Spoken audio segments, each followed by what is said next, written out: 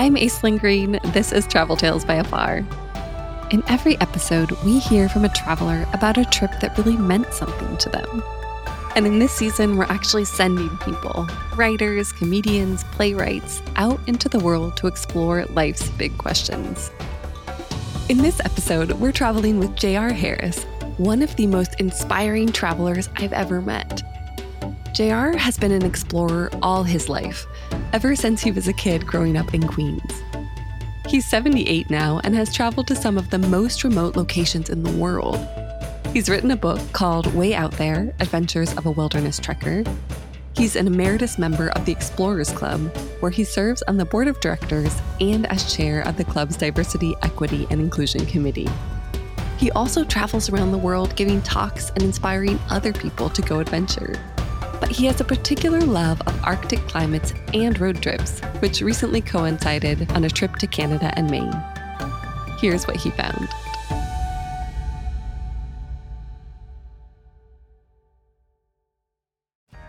I feel a rush of excitement as I slip behind the wheel of my almost new Mini Cooper. Metallic gray with a black top, leather seats, and a great sound system. When I breathe deeply, I can still smell the almost newness. It's a gorgeous, sunny New York day in early September. Gas tank is full, suitcases in the trunk. All that's left is to select a music track, put the car in gear, and head for the highway. My week-long trip will take me to Canada, New Hampshire, Massachusetts, and Maine. I've done lots of road trips in my 78 years, but the thrill is still there. Now, I'm a guy who has a Jones for travel. I think of myself as a rolling stone. Wherever I lay my hat is my home. When the dust hits my shoes, I've got the urge to move. So whether I'm traveling by plane, train, bicycle, skis, canoe, skateboard, on foot, or whatever, it's all good as long as I'm going someplace. But what I really enjoy is a road trip. Just get in my car and go. My first trip was back in 1966, right after I graduated from college. I had an old Volkswagen Beetle back then. 40 horsepower, 2 doors, stick shift in the floor. It was my first car, and I drove it from my home in New York City to the very end of the northernmost road in the Western Hemisphere, about 100 miles north of Fairbanks, Alaska. I went there for one reason. I wanted my little beat-up car to be the farthest north on the continent with no other vehicle between me and the North Pole. I obviously don't need much of a reason to hit the road, but this time I have one. More on that soon. That first drive was a hell of a trip. Alaska in the 1960s was much more desolate than it is today, a true wilderness. People I saw up there were mostly indigenous and a few hardy outsiders who had gone north to get away from the civilized world. Back then, free land was still available to homesteaders, and Alaska's oil had yet to be discovered. It was about 9,000 miles round trip, and I was gone for several weeks. I had very little money, so I was sleeping in my car and doing odd jobs along the way to make enough to get back home. It was the trip of a lifetime, and I was only 22. It's now 56 years later, but I still feel the juice rushing through my arteries as I release the emergency brake and slowly glide away. I like music while I'm driving. During my Alaska journey, a popular tune at the time was called I'm a Road Runner by Junior Walker and the All-Stars. For this trip, it's going to be another great traveling tune, Truckin', by the greatest band in rock and roll history, the Grateful Dead. Traffic is fairly light as I head for the Grand Central Parkway and the Bronx Whitestone Bridge. I drive through the neighborhood where I grew up in Queens, past the building where I lived with my parents and 2 siblings in a cramped 2-bedroom apartment in a city-owned public housing project. This is where I departed for Alaska all those years ago. I was born with an urge to wander. It's as simple as that. As a kid, I always wanted to be an explorer. I used to read about the Lewis and Clark expedition that took place in the early 1800s and the trappers, traders, and mountain men who followed them into the Rocky Mountains.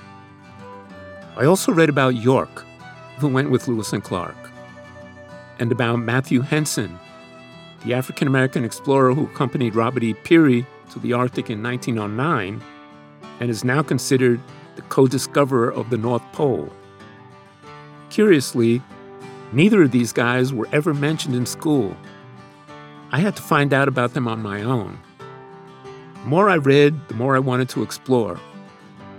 I imagined it would be an exciting and adventurous life. But to be honest, it wasn't a very realistic dream for a young guy like me, an African American from a working class family. My folks didn't have much education. Mom worked for a time in a factory where she assembled ballpoint pens. My dad, I called him Pops, was a waiter in the dining car of an overnight train that ran between New York and Chicago. When air travel became popular, he and the other waiters lost their jobs, and for the next 26 years he drove a truck, a job he liked. In fact, he's the one who instilled a love of driving in me. But I didn't know anyone who was an explorer, and I didn't have a clue how to become one.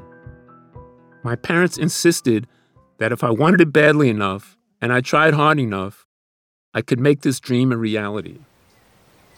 When I was 14, they enrolled me in the Boy Scouts and sent me to summer camp in the Catskill Mountains. They felt that summer in the inner city was not a wholesome environment for a teenage boy. I had never been in the mountains, and I wanted to stay home and hang with my buddies, so I went kicking and screaming. But my initial reluctance vanished when I started learning the skills needed to survive in the outdoors. How to read a map, use a compass, make a fire in the pouring rain. Next thing I knew, I was doing extended backpacking trips in the wilderness. That's when I began to believe I could really become an explorer. Years later, I won a scholarship to college. I studied social psychology and became fascinated by people who managed to carve out an existence in remote environments around the world. After that, it was easy to combine my love of travel, the survival skills I learned in the Scouts, and my curiosity about people living off the grid. A week after I graduated, I jumped into my VW and drove to Alaska. I was living my childhood dream to explore. Since that first trip, I've done more than 40 expeditions worldwide. I've taken most of them alone, visiting remote locations in places such as Greenland, northern Canada, Lapland, the Australian outback, Iceland, the Andes Mountains, Patagonia, and Tasmania. I even wrote a book about my travels called Way Out There, Adventures of a Wilderness Trekker. But I have a special love for the Arctic, which is the very reason for this road trip. I'm across the Whitestone Bridge and heading north toward my first stop, Montreal. It's funny how I'm always drawn north. Have been since I was a kid reading about the Arctic explorers. One of my favorites is Matthew Henson. You know, the guy who co-discovered the North Pole. In addition to our ethnicity, Henson and I share a strong attraction to polar regions and the people who live there. Henson spent 20 years in the far north, and I've been above the Arctic Circle about 15 times. A few months ago, I hosted an event at the Explorers Club, where I've been a member since 1993. At the event, held in New York, we honored the 4 Greenlandic indigenous hunters who accompanied Peary and Henson to the North Pole. After I spoke, Dr. Susan Kaplan approached me. Dr. Kaplan is director of the Peary Macmillan Arctic Museum and Arctic Study Center at Bowdoin College in Brunswick, Maine. It's the only museum devoted to the Arctic in the lower 48, and that's no surprise, as Robert Peary is a Bowdoin alumnus. He graduated in 1877. The museum, and especially the Special Collections Unit, has artifacts and correspondence from Peary, Henson, and Don McMillan, another Arctic explorer and Bowdoin alumnus. Dr. Kaplan said she liked my talk, and then she invited me to visit the school and give a lecture about African American explorers. My immediate thought was, road trip. 6 hours after leaving New York City, I arrive in Montreal, a city I've visited many times. This time I'm staying in a suburb of Montreal called Longueuil, and my goal is to find and take photos of graffiti. I grew up during the graffiti era in New York City, and I now have thousands of graffiti photos from numerous cities around the world. It's an art form I can truly relate to. To me, it symbolizes the urban environment I grew up in. Seeing it in cities around the world always makes me feel at home, and Montreal is a graffiti hotspot. The next morning, I wake early and grab my camera. I've got a street map that I've downloaded from the internet. On it, I've indicated areas of the city where graffiti is likely to be found, like railroad yards, industrial zones, playgrounds, highways and bridges, and downscale neighborhoods. By midday, I've snapped dozens of photos. It's always exciting to turn a corner and find a nice graffiti throw-up, also known as a throwie, that's just waiting to be photographed. As the day winds down, I feel a need for a cup of coffee. The Complexe des Jardins, an upscale, vibrant downtown mall, is nearby. So I go inside and stumble upon a breakdance competition. Seriously. All around me, young men and women are taking turns spinning, dropping, kicking, and moving with incredible skill and dexterity. A panel of judges focus on every move while spectators wave and cheer. I stand and watch as muscles flex, sweat flows, the music pumps. Graffiti is the artistic component of hip-hop culture, and breaking is hip-hop's signature dance. The music follows me as I leave the mall and head for my hotel. The explorer in me is satisfied for now. Back in my Mini Cooper a couple of days later, I'm ready to tackle the 194-mile drive to Gorham, a small town in the White Mountains of New Hampshire. It's time for another visit to Mount Washington. The mountain is part of the Presidential Range, which contains the highest peaks of the Whites.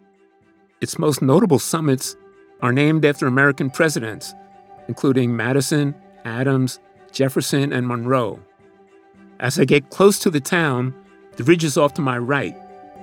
Today, it's obscured by a dense cloud cover, which is not at all surprising. At 6,288 feet, Mount Washington is the highest peak in the northeastern United States. It is also the most topographically prominent mountain east of the Mississippi River, and for this reason, it is notorious for its erratic weather. On the afternoon of April 12, 1934, the Mount Washington Observatory recorded a wind speed of 231 miles per hour at the summit. This was the world record until 1996. Mount Washington still holds the record for the highest measured wind speed not associated with a tornado or tropical cyclone. I've actually climbed to the summit of Mount Washington 4 times in 6 attempts, all of them in midwinter. This time I have a less extreme but still challenging objective: to drive the 7.6-mile Mount Washington Auto Road to the top. The road is very steep and it has no guardrails. Inclement weather makes the drive even more, shall we say, sketchy. But if you get to the top, you can claim the coveted bumper sticker that says, "This car climbed Mount Washington." As I approach the entrance gate and look up, the weather isn't promising. No surprise there. Thick fog, or maybe low-hanging clouds, begins about 100 feet above me. If I do this drive, it will only take about a minute before I'm engulfed in whiteout conditions. I won't be able to see any of the picturesque mountain landscape, now tinged with first traces of fall foliage. I ask the guy at the toll gate if it's worth it. He tells me, "Several cars have gone up this morning, but if you want to spend $45 to drive on a narrow, winding road with no visibility, I'll be happy to take your money." I decided to wait to see if the weather improves. It doesn't. I'm disappointed, but a lifetime of exploration has taught me that nature doesn't care about my wishes. She does what she wants, and I've learned to deal with it. I'll come back again next year and try again.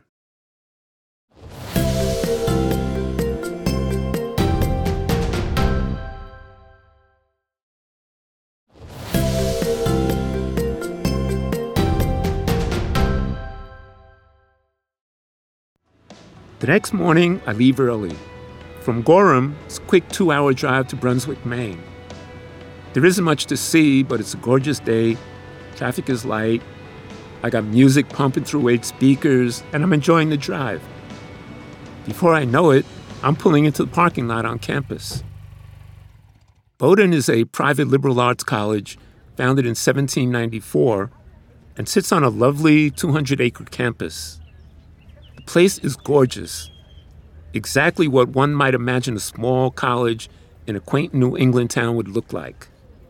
There's a spacious, grassy quadrangle surrounded by a mix of modern and 19th century halls and dormitories. The trees are in full fall colors. It's not hard to dream about being a student here. My speech isn't until 7:30, so I walk around the campus. It's outrageously cool to see my image on flyers posted on doorways, windows, and in hallways. It occurs to me that Black explorers from the past would never get this recognition. Seeing these flyers humbles me while also making me feel like a minor celebrity. That feeling continues as I step into the auditorium that evening. A sizable crowd has shown up for my presentation. Dr. Kaplan and I are a bit surprised because the fall semester has just started and many students are not yet on campus. Those flyers have obviously worked. A young IT guy gets my presentation uploaded and my microphone hooked up, and I'm ready to go. My talk is called Sambo or Superman, The Rocky Road to Recognition. I spend the next hour sharing the lives of the very few African-American explorers in history, explorers like Matthew Henson, Jim Beckworth, and York, who was a member of Lewis and Clark's Voyage of Discovery in the early 1800s. I explain how the accomplishments of Black explorers have often gone undocumented, and even when they were recorded, those records were often inaccurate or distorted. Then I draw from my own expedition experience to spotlight a group of African Americans whose labors in the wilderness on behalf of their country have been lost in historical oblivion. As the lights come up, I get a standing ovation. The audience is enthusiastically clapping and cheering. Even though I've given this talk numerous times, I'm still thrilled to share the lives of the people who inspired me to become an explorer. I spend a long time answering questions about Black explorers and about my own background as a city kid who grew up to become a wilderness traveler and explorer. There are so many young faces in the audience, and they're so engaged. It fills me with warmth to think that maybe I've inspired a few of them to search for their own passion in life and to attain it. Hey, I'm just an ordinary guy, and I believe that if I can do it, they can do it too. The next morning, I finally get to visit the Peary McMillan Arctic Museum. Dr. Kaplan and curator Dr. Genevieve Lemoyne meet me for the tour. The museum is small but is rich with history. It's been a repository for natural history items collected in the Arctic since the 19th century. As I look around, it's almost overwhelming. The museum collection includes 41,000 objects, 9,000 photographs, and dozens of reels of motion picture film. One of my favorite exhibits is the Hubbard sledge. Sledges are like really large, sturdy sleds used to haul heavy loads of equipment and people. And the Hubbard sledge is believed to be one of those Peary and Henson used to get to the North Pole. Then I make friends with a polar bear. Well, a stuffed one. It's also the college mascot. Pretty cool. No pun intended. There are no other visitors, and Dr. Kaplan and Dr. Lemoyne encouraged me to take my time. It's like traveling to the past, and it's easy for me to imagine what it was like to be an Arctic explorer in the early 1900s. I love seeing firsthand the equipment these intrepid men used and the clothing they wore. I think about how different my own trips to the Arctic were and how the gear and clothing have changed over time. When I finish at the museum, I head over to the Special Collections Unit in another building. Once again, I'm left on my own, this time to pick up and read letters written by Matthew Henson in the years following his North Pole trip. He wrote a number of them to Donald McMillan, expressing gratitude to McMillan, who was instrumental in helping Henson finally get the recognition he deserved. It feels eerie to hold these old, handwritten letters in my hand. I can't help but notice that, as the son of sharecroppers, Henson's grammar, syntax, spelling, even his penmanship were all excellent. After a quick lunch in the cafeteria, I have one final meeting with a student organization called the Bowdoin Outing Club. The club has more than 400 members and offers more than 150 excursions per year to encourage Bowdoin students' spirit of discovery. Their meeting hall is right up my alley. Lots of camping equipment stacked outside, as well as stacked kayaks and canoes. Inside the hall is a large open room. Trophy heads of various animals are mounted on the walls. About 40 or 50 students are sitting on the floor in a large circle. I join them and ask them if they ever got scared while being in the outdoors. Nearly everyone nods.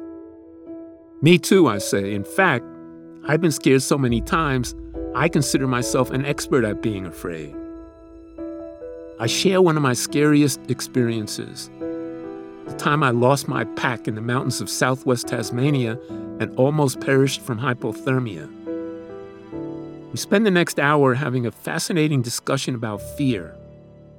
We talk about what it is, how it manifests itself, the different types of fear, and what can be learned from fear.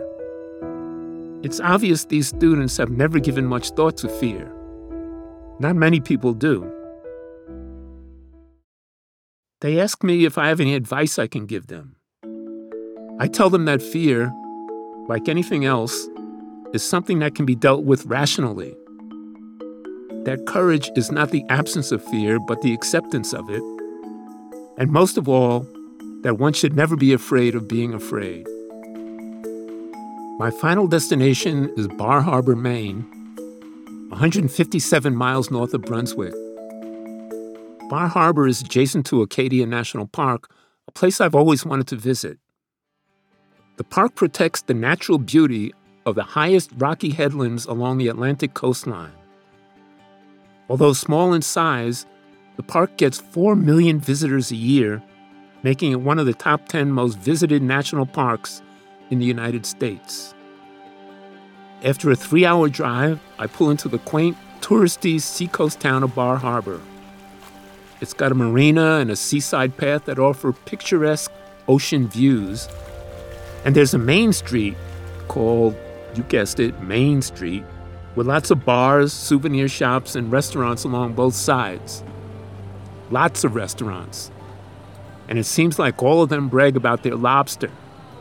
Lobster is a commodity in seacoast towns like this, and I wonder how one lobster meal can be much better than another.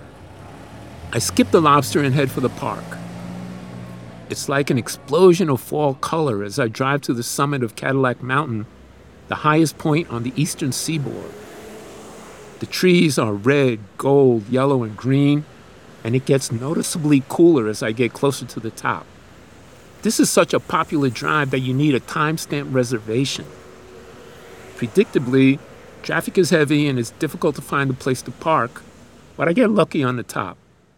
It's sunny and pleasant, so I decide to find a rock with a great ocean view. Lots of people have the same idea. The place is packed, and finding a suitable rock is not easy.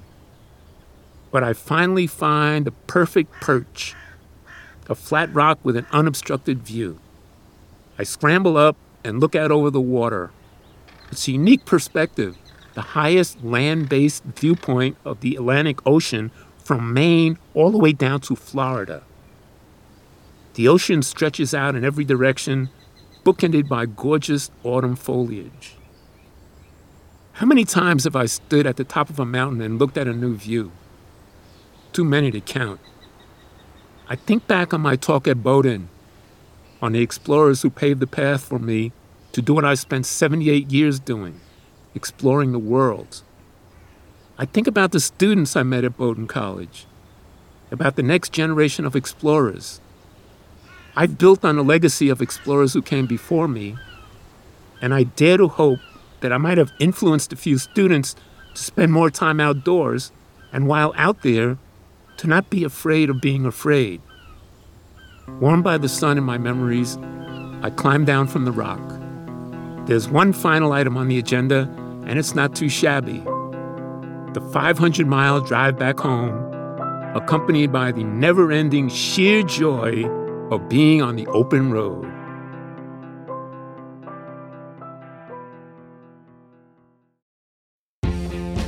That was J.R. Harris. J.R. hasn't yet planned his next road trip, but he is preparing to climb a mountain, specifically Mount Kilimanjaro. In summer 2023, he'll lead an expedition in conjunction with the Explorers Club called Breaking Boundaries. He'll bring a diverse group of New York students, ages 18 to 25, to climb with a diverse set of African students of the same age. Members of the Explorers Club will also join the expedition to host experiments on climate change, which the kids can join. The goal is to encourage the kids to consider a career in science.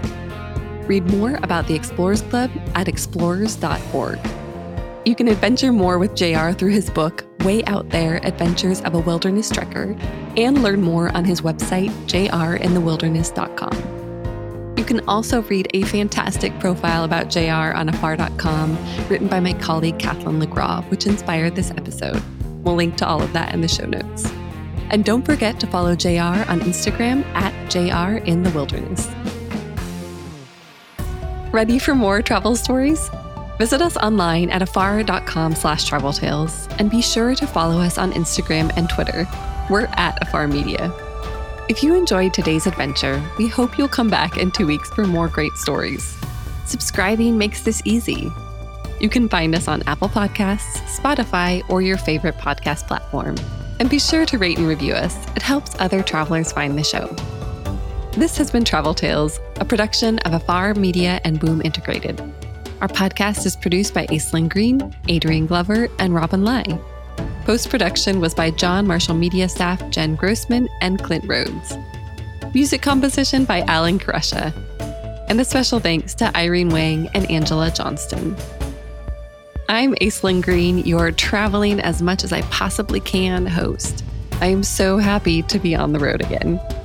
As we explore the world this year, remember that travel begins the moment we walk out our front door. Everyone has a travel tale. What's yours?